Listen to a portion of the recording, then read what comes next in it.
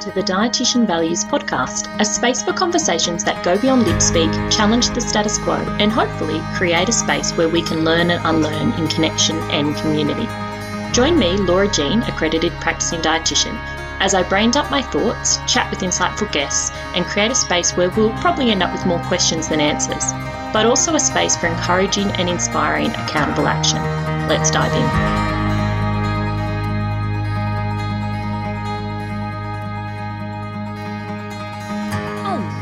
Hello, and welcome to this week's episode of the Dietitian Values podcast. Today I want to talk to you about marketing, and particularly I want to just offer up a reframe or a different way of thinking about aspects of marketing that sometimes can make us feel uncomfortable, particularly at the pointy end of marketing where we start crossing over into the selling part of marketing.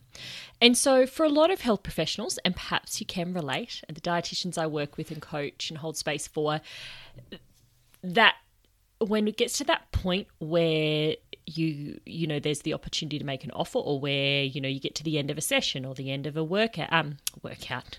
a workshop, or the end of a program, a group. You've been running a group with people for a certain amount of time, or maybe you're at the end of a package with somebody you're working with. And it's a natural time, a natural opportunity to let them know how they can get more support, to offer them a way to work with you further. And this can feel uncomfortable for a couple of reasons. Firstly, as health professionals, we're not really trained to talk about our services as far as like promoting people to work more with us, right? We're used to people either having a need, or like we're trained to be that we don't really have to, talk about what we do. It's almost like the field of dreams, build it and they will come, become a dietitian, physio, whatever, and people will know they need you. So that can work within the health system, which is for most health professions, even though the outside environment's changing and evolving very rapidly, the internal training space is still training for, at least minimum 20 years ago. I mean, I graduated from uni 20 years ago, and pretty much everyone in my cohort stepped out into a job within 6 months. And that in that environment, most people stepped out to jobs in the public health system in some way, in hospitals, outpatients, research, all different spaces. But most people stepped out into a job. And our training hasn't really evolved quickly enough to match the changes of what's happening, where for most people it's going into private practice, or even within the US system, you're going into like private entities where your services are being sold, right? Even within the health system now, we're moving, particularly in Australia, moving to like activity-based funding, where departments like individual health departments have to actually cost out services and to basically, quote unquote, sell, like in the traditional sense. So there's that piece in our training, and not that our training has to cover everything, but just the way we're set up, the mindset, the way we're thought to think about how our services exist within, the kind of the helping health model, is that people will just kind of show up. People will just know they need our services and come running, right? And the reality is it's not the case. People don't necessarily know unless they're in those kind of points of like high need, or unless they're super highly motivated humans who are like finding out the information, or somebody told them, right, to come and see us, the doctor, whatever. To be honest, we often know how those kind of referrals go anyway. So we've got that part on one side, right? So there's that. On the other side is then, so if we're thinking, okay, well, now I'm going to be a health professional in private practice, in business. And most of us think, again, traditionally it's thought of as private practice versus being a business owner or an entrepreneur. And so then it's like, oh, I've got to get people to, sign up to work with me. And so then you look for the ways to do that, right? How do I get clients? How do I get people that want to work with me? And in the traditional business model, which is built off products and which is built off, services, I suppose, that are clearer around the selling side of things, or don't have that different grounding in a different set of values or a different way of being. What we find is it's called selling, right? It's called sales. And I remember in my first business, 2007, so some of you might not have been born. No, just joking. I'm not quite that old yet. Soon enough. But I can remember this health professional, I went to a training and they were like, you're in the business of selling. And I agree with that to an extent in that, yes, we are selling our services. But this is the reframe I want to offer up, because often that doesn't feel comfortable, right? The idea of selling ourselves or our products or our services or selling to people can feel a bit uncomfortable. And yes, you can just work on getting comfortable with that idea. You're a salesperson now. If you're in business, private practice, you're selling something. We are, to a degree. What I found because the whole reason that dietitian values or the way I work exists is because when I was trying to build businesses, I couldn't see anyone talking about how to bridge that gap between the values I practice by and held as a clinician and the values, how to bring those into doing business and doing business in a way that actually takes care of me as well as taking care of the humans I wanted to share my work with. And so what I found really helpful, or the reframe that I want to offer up, is to, instead of thinking it as selling, and instead of sticking our head in the sand and just being crossing our fingers, I hope people want to work with me. Some people will, without the ask, without the information, is to think of it more about giving people information. So when you're working with somebody in one-to-one or in a group, right, you know that part of your role is to hold space and also to give people information if they need it, right? If you're running a group on, how to support people to, let's say, lower their cholesterol or to manage their cholesterol, and you're going to give them information on things that work for that. Yes, you're going to tailor it. Yes, you're going to create a space where it fits for the person. But at the end of the day, in the back of your head, you're going to be like, these are some of the things that I'm going to be holding, and I'm going to offer those up when they're needed. One of the ways people get more information and get more support because let's just pause, let's just backtrack before I go into this reframe a little bit. I mean, I've already kind of talked to it. Why do you have your business? Why are you out here working, trying to build a business, trying to share your services with other people? It's a rhetorical question. I can't hear your answer. Feel free to share it with me, though, if you want to reach out. For most of us, it is because we have something we want to share. We've got information. Maybe we're really good at holding space for people to find their own way. Maybe we're really good at translating, food science information into practical application for people. Maybe you have a certain lived experience which allows you to run the information that people need through a certain filter. So you're great at working with humans who perhaps need the information translated in a certain way or filtered through something else. Maybe you just are passionate about people having a relationship with food and their bodies that allows them to live the life they want to live, right? So there's a reason you do what you do. Why do you do it? You clearly believe in what you do. You clearly believe that by holding a space for people to work with you, that there is something to offer there. Or you believe that people need what you have to offer. You want people to be able to live the life they want to be living, whether that's to heal their relationship with food or their bodies, whether that's to feel a bit more free around moving their bodies, be kinder to themselves, have more compassion, to just get out there and be happy, whatever it might be. You have a purpose to what you're doing. So what if, when it comes to those opportunities where you might say this, what would have traditionally been called selling? You're closing up a workshop, you're ending a session with somebody, and there's no kind of there's no continuity yet. And so this, what we're looking for is those opportunities or those times when you can share what you're up to, share your services. And again, we can start to get uncomfortable as that moment comes closer, oh no, I've got to say, now I've got to talk. Maybe they'll think I'm selling. Maybe they'll think that I'm trying to pressure them. So this is where the reframe comes in. What if instead of you thinking about it as trying to sell them, trying to make them say yes, trying to convince them, as just one more bit of information that you offer them, one more opportunity you open them up to. Hey, and here's some examples, I'll give you some examples of ways, because your services, what you do, your business is information. It's an opportunity. And so if we think about it like that, offering up an opportunity to people versus selling them something or trying to make them say yes to working with you, because that's often the thoughts that are going through our head. So what if we just think of it in that way? And for example, you've just run a group or you've done a workshop, a presentation somewhere. It's coming towards the end of it.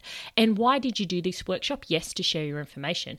But if you're running a business, probably in the hope that some of those people might be interested in working with you down the track or talking about your services to other people that could be. And so if that is what you want, and that is what some people might want as well, they want to know how to work with you, you can offer it up. Okay, so thanks for your time today. Here's an example. Thanks for your time today. It's been great to connect and to share this information. I hope it's been useful. If you've got questions, please reach out. Here are my contact details. If you want any more support, these are the services I offer, and feel free to reach out if that would feel like a good fit for you.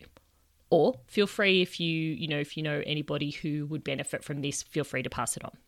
So rather than us thinking of, so another thing that I did back in like my early days of the online business world is I did this course called Speak to Sell, which was all about doing like webinars or live speaking events and then using that to, quote unquote sell.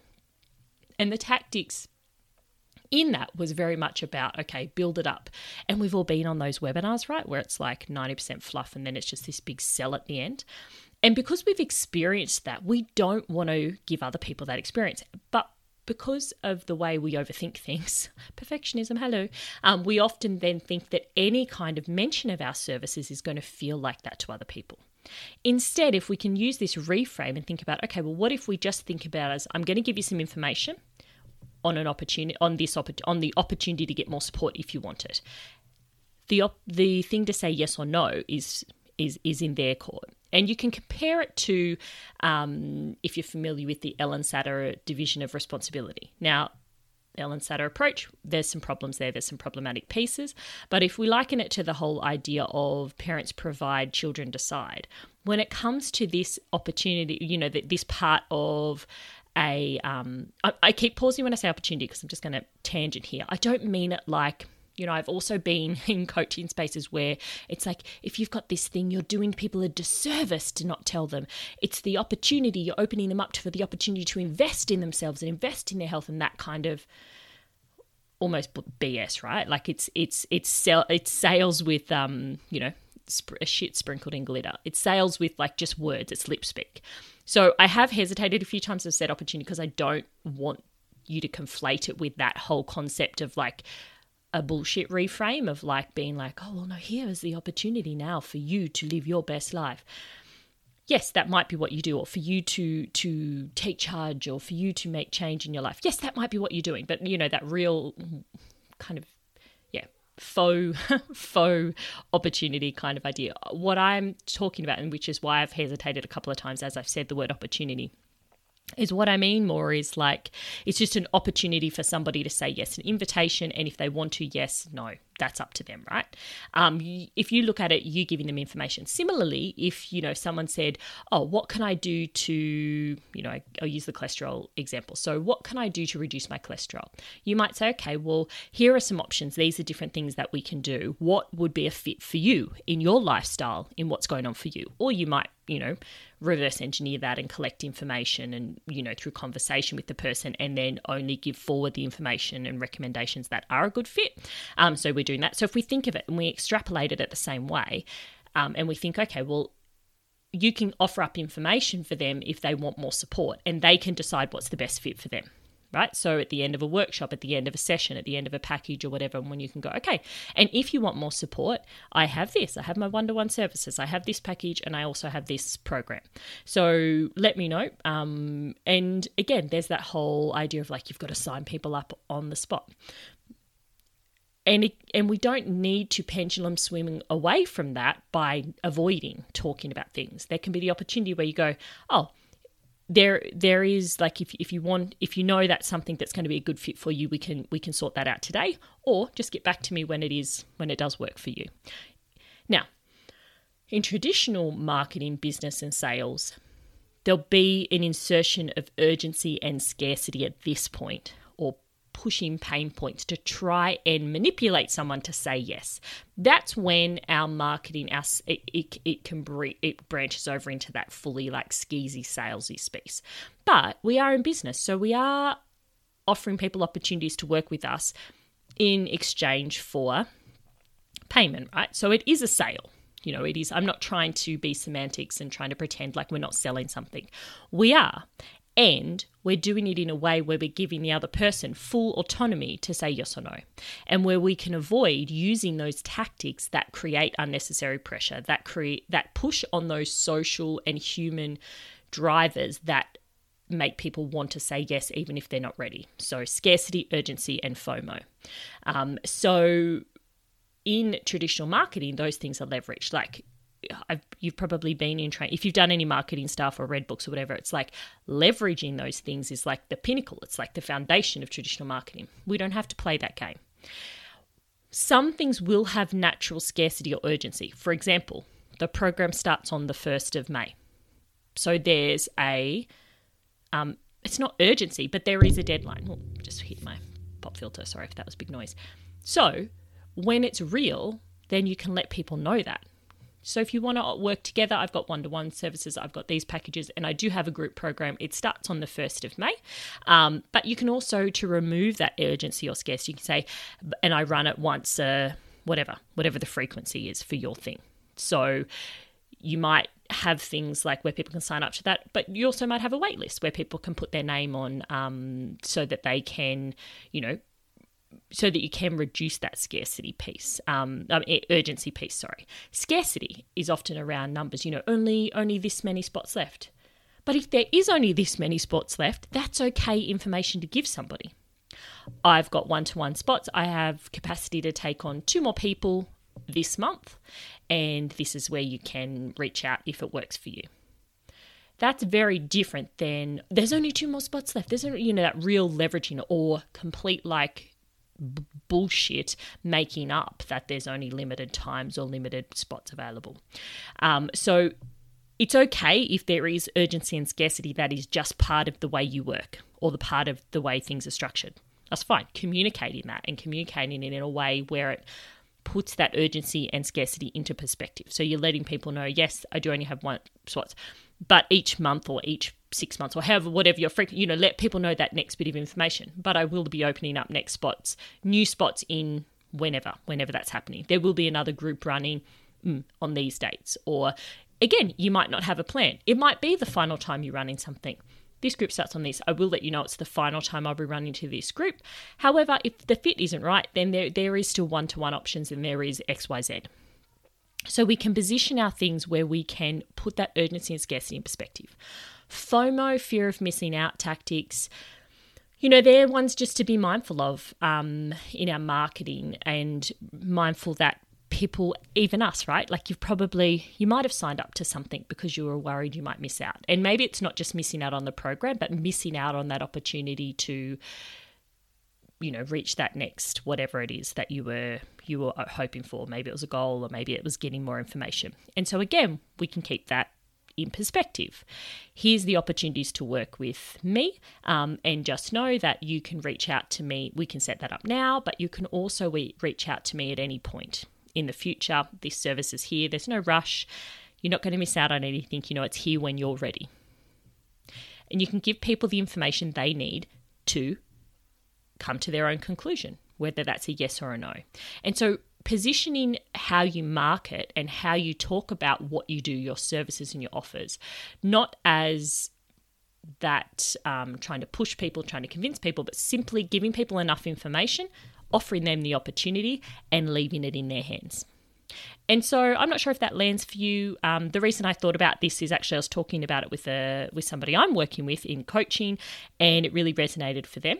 And it's also a way that I have found just in myself to kind of make kind of peace with that weird feeling I used to have around selling, to think of it less about trying to sell, less about trying to make the sale, and simply about trying to provide people with enough information that they can know what's available, know the prices, the times, and all that kind of bizzo, so that they can say yes if it's a fit for them, and they can say no if they don't need it as well. So I'd love to hear from you how that lands, and if this is something that you've got comments, questions or concerns about, please reach out. And if this is something that resonates and maybe it's something you've been having a conversation with people in your business entrepreneurial circle, or maybe it's something you know that other people who do this work would really enjoy hearing, then please feel free to share this episode. I really appreciate when you share the podcast because that's how new people find it. So questions, comments, concerns, send them my way. Reach out at Dietitian Values over on Instagram or laura@dietitianvalues.com via email. And until next time, bye for now. So much for listening. I really appreciate you and the time you've given to me. If you like what you heard, please share it with your dietitian besties and subscribe on your platform of choice. Want more like this? Come follow along and continue the convo on Instagram, where I hang out at Dietitian Values.